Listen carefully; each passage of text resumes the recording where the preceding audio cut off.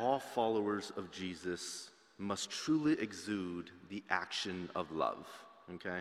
And I'm not just only talking about the love that maybe my hippie-style hair, suggests it might be, but, even though I like my long hair, what I'm really talking about is, when we read the scriptures, right? When we read the scriptures and we see our Lord and Jesus interacting with people, his love just blows my mind. The way he treated people, the way he talked to people, the way he interacted with them, it always just flips my world inside out every time that I come to read any of that.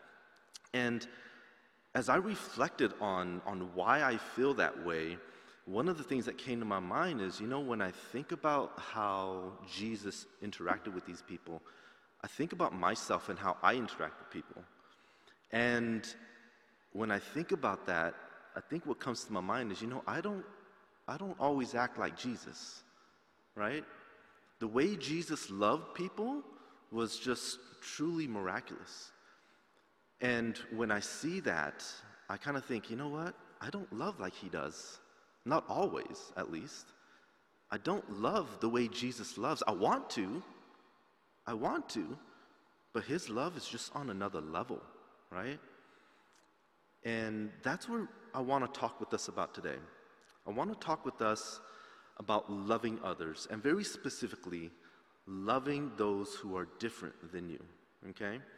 Now, what I've found in my studies is that this term, love one another, it's actually repeated 9 different times in the Bible, okay, to love one another. I've also found that there's a lot of other one another statements in the Bible as well. So, for example, be devoted to one another, honor one another above yourselves, live in harmony with one another, right? Serve one another, and the list goes on.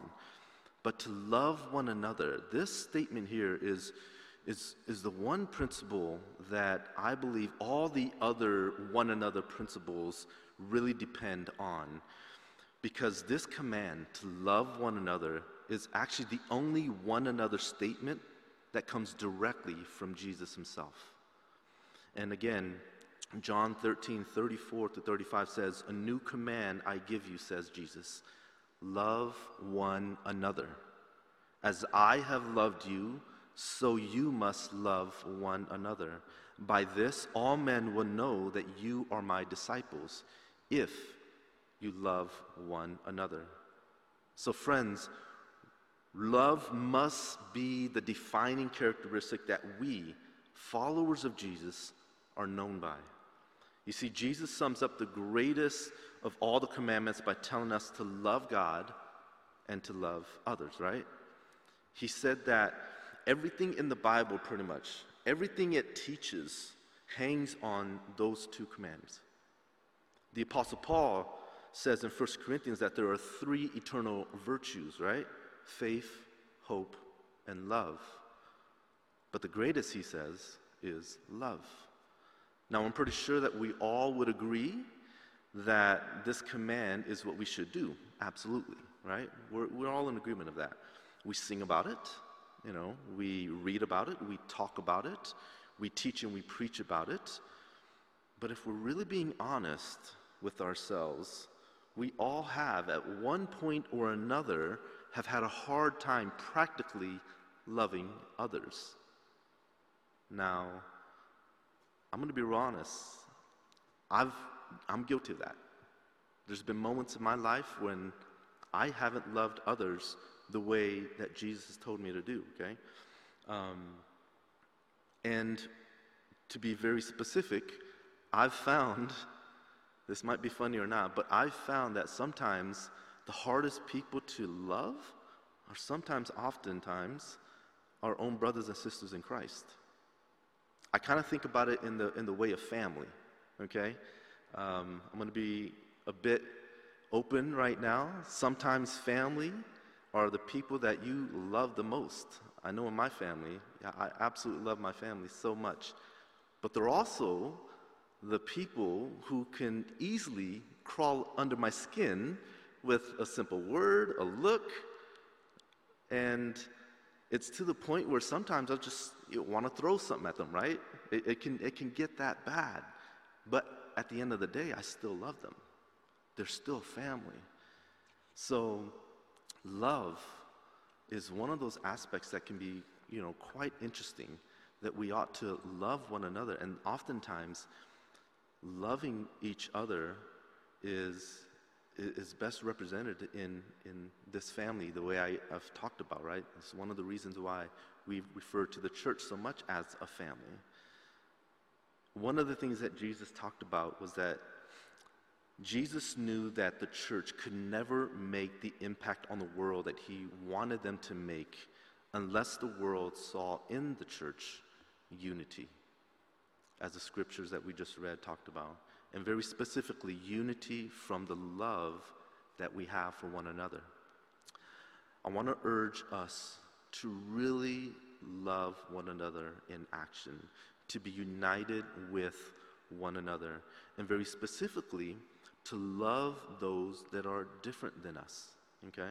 Because it's easy to love those that are like us, isn't it? It's quite easy to love those that are like us. But to love those that are different from us, that's a whole different story, It's a whole different story. I know for some of you, loving those that are different from you, it might be a very easy thing. But for others, this actually might be asking a lot. Because it might be asking you to not just simply get along with someone and to be very polite with them, which is a very customary thing to do here in Canada, right? But to actually love them, right? This may involve putting your own personal preferences to the side. This may involve putting your own personal interest, your own personal feelings, your thoughts to the side. It may involve letting go of some very deep-rooted hurts and offenses and giving those things over to Jesus. This may involve you stepping out of your comfort zone and leaning towards people that are different than you. Today's chapel service is focused on international students with Edith and so many others that are from all across the globe, right? I myself, as Ali mentioned, am an international student. Well, was until I graduated, right? And we international students, we have different customs. We have different cultures, different languages, and many more differences than what many of us are used to. And now this creates a beautiful mosaic of diverse peoples right here on this campus. And this university specifically is so privileged to be located in Toronto, right? One of the most multicultural cities in the world. But diversity also means that there's difference. And there's different ways that people respond to difference. And in my experience, people don't often seek others who are different than them, but rather they flock to people that are similar to them. Whatever that similarity might be, that tends to be the case, right? Whether it's ethnicity, whether it's culture, whether it's skin color, theological preference, whatever that might be, people often don't flock to differences. They actually flock to what is very similar. And what I'm saying is that it's not a wrong thing to do that, okay? Because it's not wrong at all to look for similarities. But what I am saying is that let's not isolate ourselves from others because of differences, but rather let's be very intentional to lean into and to learn about differences and to be united through these differences. And let's actually practice loving people for who they are with all of their differences, just like how the Apostle Paul described the body of Christ in 1 Corinthians, right? He said the body of Christ is one body made up of many different parts. We're one body, we're united, but we're made up of many different parts. The ear can't do what the nose can do, right? The nose can't do what the mouth can do. We're all different with many differences. Folks, we gotta love people no matter our differences. And let me just encourage all of us that we're not the only ones who have faced this issue. You remember Jesus' 12 disciples, right? Now, surely they didn't have any differences, or they didn't have anything, wrong with themselves, right? No, not at all. For example, let me give you this. On the same night that Jesus prayed this prayer for unity in John 17, on that same night, the disciples, what were they doing? If you read the passage, they were actually arguing about which one of them was going to be the greatest. You remember that? They were arguing with each other about who among them was going to be the greatest.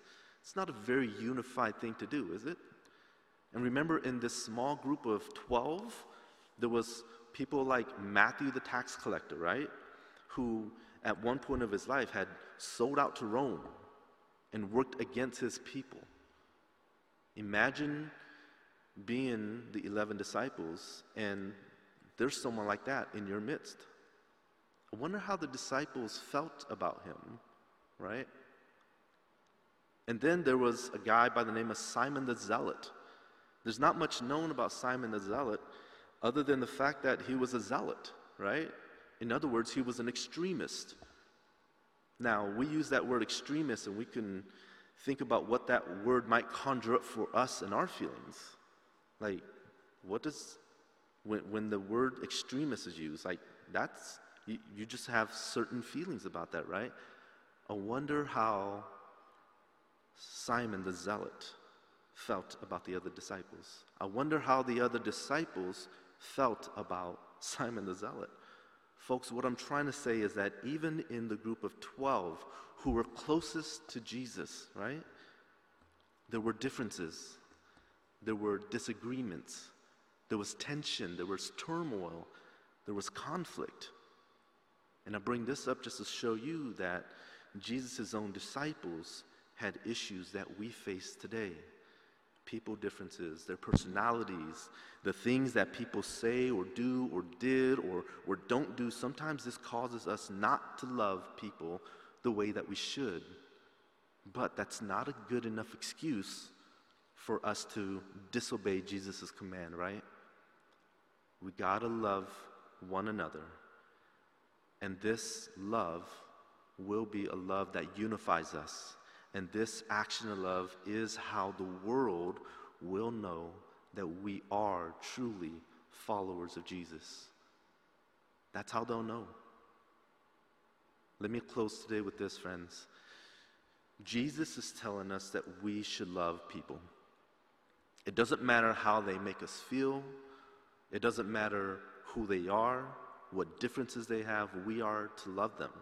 He wants us to love them just like He loves them. He wants us to love them just like He loves you and me. And let me just point one other thing out here, right? Jesus worded His grammar here in a very specific way, okay? When He says love one another, He actually meant keep on loving one another. You see that difference? Meaning it's to be a continuous, ongoing love. Our love for each other shouldn't just be a one-time act or just an occasional thing that we do, right? It should be a constant and continuous endeavor. Imagine the type of impact that we could have in our neighborhoods, in our communities, in our churches, on this campus, right? If we truly started to exude this type of love that Jesus is talking about here. I pray that you all are encouraged today. May the love of our Lord Jesus Christ be with you all. Thank you.